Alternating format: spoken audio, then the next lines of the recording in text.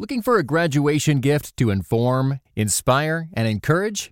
When you give a subscription to Christianity Today, you're giving redemptive, relevant news and thoughtful, balanced dialogue about the church, current issues, and public theology. Visit orderct.com/graduate gifts to get a discounted student subscription for the graduates in your life. Starting at only $2 per month, this gift will engage and grow their faith throughout the year.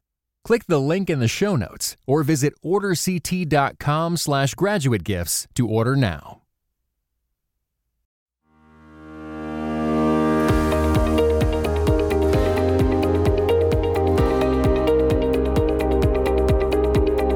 This is the Church Law Podcast, where you can get practical solutions for today's leaders. I'm your host, Erika Cole, the church attorney.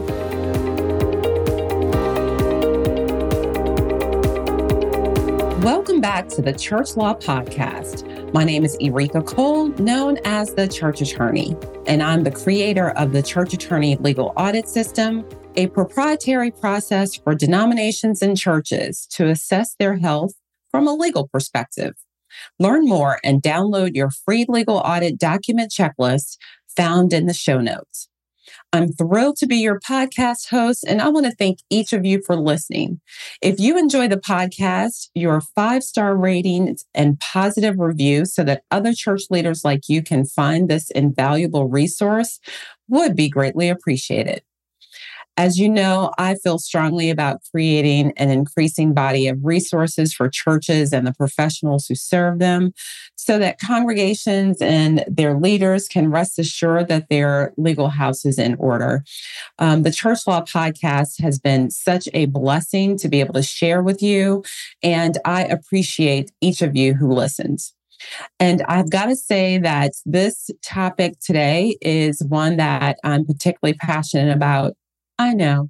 I feel like I say that every time, but there's so many good things to be able to share and ways to be a blessing to churches, I think. And this whole idea of board members and church governing boards, I think is just a critical area.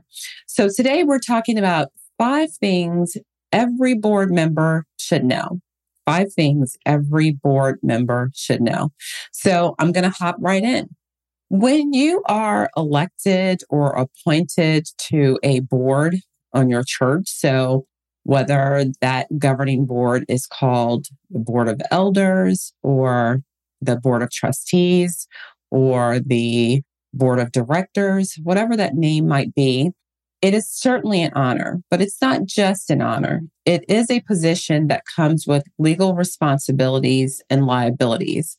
And so we would generally, from a legal standpoint, reference a board member as a fiduciary. A fiduciary is a person who serves in a role of responsibility and acting on behalf of the church. So it's really critical that board members know what's expected of them and have the training to fulfill those duties and to recognize the potential risk that are involved, the potential risks that exist if those duties aren't fulfilled.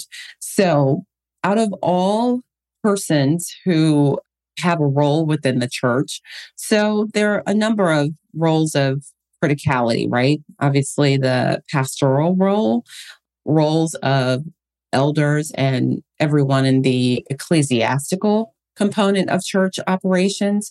And then when we look at board service, these are individuals who are on really, it's a legal position in large part.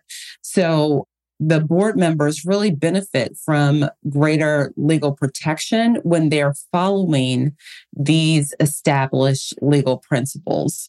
So the first matter as relates to the 5 things that I would want every board member to know is that you are a fiduciary.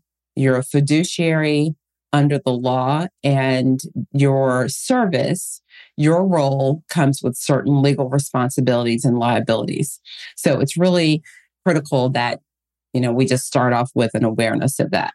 Number 2 of what every board member should know is, where do you find the information that board members need to know, right? So I'm telling you that legally, as a fiduciary, there's certain things that you need to know. There's information that you need to know. There's information that you're accountable for. So where do you find that information? Well, we're going to talk about that. Number one is this information is within the statutory laws of the state where your church is located.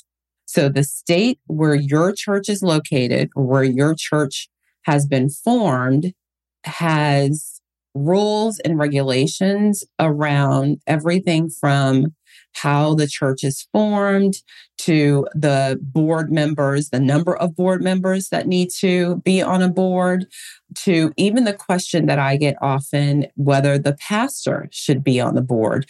These are the kinds of things that are found in the state statutes, and that's why we call it statutory law. So I would really encourage you to look at the regulations that are in your state to have a better sense of the requirements for your church board. So that information is found in statutory law or state regulations. Additionally, that information is found, probably not surprising, with the Internal Revenue Service. There are certain expectations that tax-exempt organizations have a board, and that board operates, another fun term, as a disinterested board, right? So in other words, when the board is managing the legal and financial affairs of the church, it's important that the board isn't made up exclusively, for example, of family members. That expectation is very much established on the federal level. So when we talk about board composition, as in who should be on the board, when we talk about the legal requirements of board service, we wanted to examine matters both on the state and federal level. And then there's just good practices of a healthy, functioning board. And those practices include how board meetings are run and the making sure that there are proper meeting minutes that are taken, that there is a proper board resolution when a significant decision is being made. And so all of these elements of how a board can get the information it needs in order to function well, we want to consider, again, the state level, the federal level, and then good governance practices in general. Thirdly, it's important that board members know their fiduciary duties. So what should every board member know? Number 3 is know your fiduciary duties. We've talked in the very early opening of this podcast about being a fiduciary, but what are those fiduciary duties? Well, some of them are to act in good faith, And that means that the board member is operating in a way that they are showing responsibility and good faith toward the organization itself.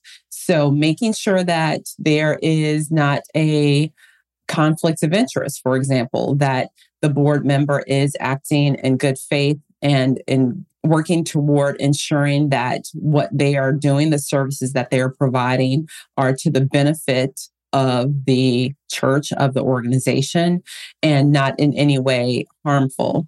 This also is a reflection of coming to board meetings with a level of preparedness, a level of knowledge around what board service entails, etc. So acting in good faith is critical. And then the duty of care. The duty of care, again, is recognizing that the organization or the church is an entity that requires careful management. So that duty of care is having an awareness of what the needs are of the organization, what the vision is of the leadership, the ways in which your church and organization is uniquely positioned to serve the people that God's called you to serve. So that duty of care toward the organization is critical.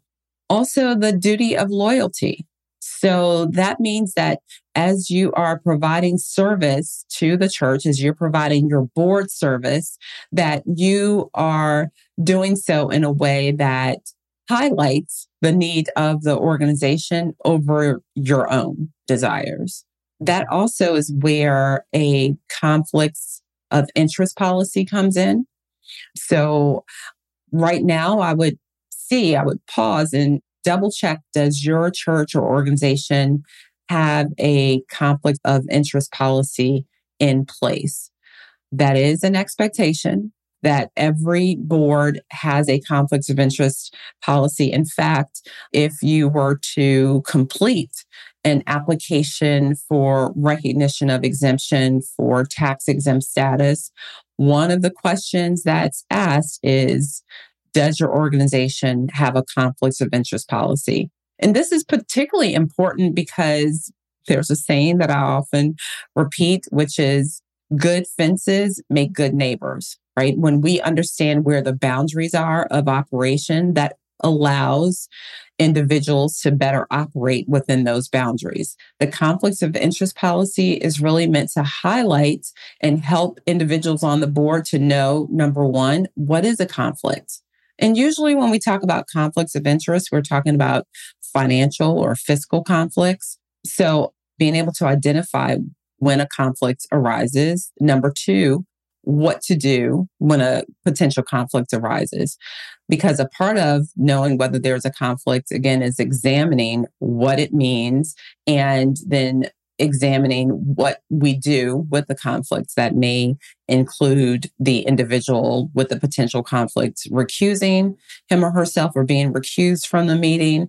Also being able to identify whether this financial conflict is truly a conflict. I don't want to go too far down this rabbit hole of what a conflict is, but having a conflict of interest policy really helps to avoid any hazards around a lack of a duty of loyalty or any particular financial arrangements that could perhaps not be in the best interest of the organization. All right. So we've covered 3 of the 5 things that every board member should know. Number 4 is to know when to access expert advice. So I feel so strongly about having a board composition that ensures that as best you can, you're surrounding your organization with individuals, each of whom brings something unique and excellent to the boardroom, right? So when you have professionals who have backgrounds perhaps of service, when you have individuals maybe who are closely aligned with the mission of your organization, individuals who are willing to both contribute financially themselves as well as rally others to contribute to the vision. I mean, these are all fantastic characteristics of board members. And at the same time, while board members can be excellent resources, sometimes it's best and necessary to engage an outside expert. So knowing when it might be time to engage an outside expert is really important. And so, for example, legal services. I mean, I'm a lawyer, so I guess I'll just particularly mention, sometimes I've seen situations where a board member might be sitting on a church board or other organization, and they certainly have the credentials as an attorney, but their practice area may be family law or criminal law, or maybe they work specifically with the SEC, a government attorney, but they don't have knowledge specific to church law or church operations. That's an example where that individual will probably recommend having outside counsel who can provide expert advice that is particular to this area of practice. Another example might be insurance. So certainly I would want every church to have the level of insurance. In fact, we're going to have, letting the cat out of the bag a little bit, but one of the things that we're going to be talking about this season is about insurance for churches, how much and what kind. So listen up for that upcoming episode. But insurance is another area where you might want to get outside expert advice. What kind of insurance is necessary, particularly in your area, not just directors and officers insurance, which is critical, but also other kinds of liability insurance, etc. So knowing when to get expert advice and advice outside of the board itself, I think is a critical component for every board member to know. And then finally, onboarding and ongoing training are essential. This is the fifth thing for every board to know. It's been my experience sometimes that church boards don't have a designated onboarding system to bring on new board members. And this can cause confusion for the new board member and also mean that they function at less of an exceptional level than they would want to or would do otherwise. So one of the questions I want you to ask is, does your church have an onboarding process? Does your church provide regular board training? Consider these things if you don't currently. And I'm also going to pop in the show notes an episode that touches on some of the ways that things can go awry when the church doesn't have regular board training or maybe runs into some difficulties around this area of board service. One episode is the rise and fall of Mars Hill and what you should consider. You may have listened to that amazing podcast series, The Rise and Fall of Mars Hill. And I had the podcast host with me as we were talking about things to take away from that experience. Another episode was why church meetings go off the rails. Even though this is specifically related to church meetings, it does touch on board governance also. And so I just want to encourage you to consider each of these areas that every board member should know and allow your church to examine ways in which you can strengthen this particular area of importance. Thank you so much. And I'm glad that you were here with me for this latest episode.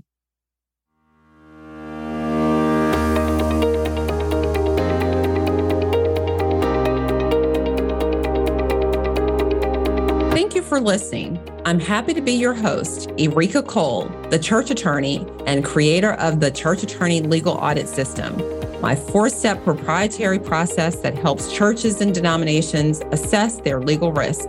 Set the tone for integrity in your church and download your free copy of the Legal Audit Document Checklist using the link in the show notes below and learn more at ErikaCole.com. That's ErikaCole.com.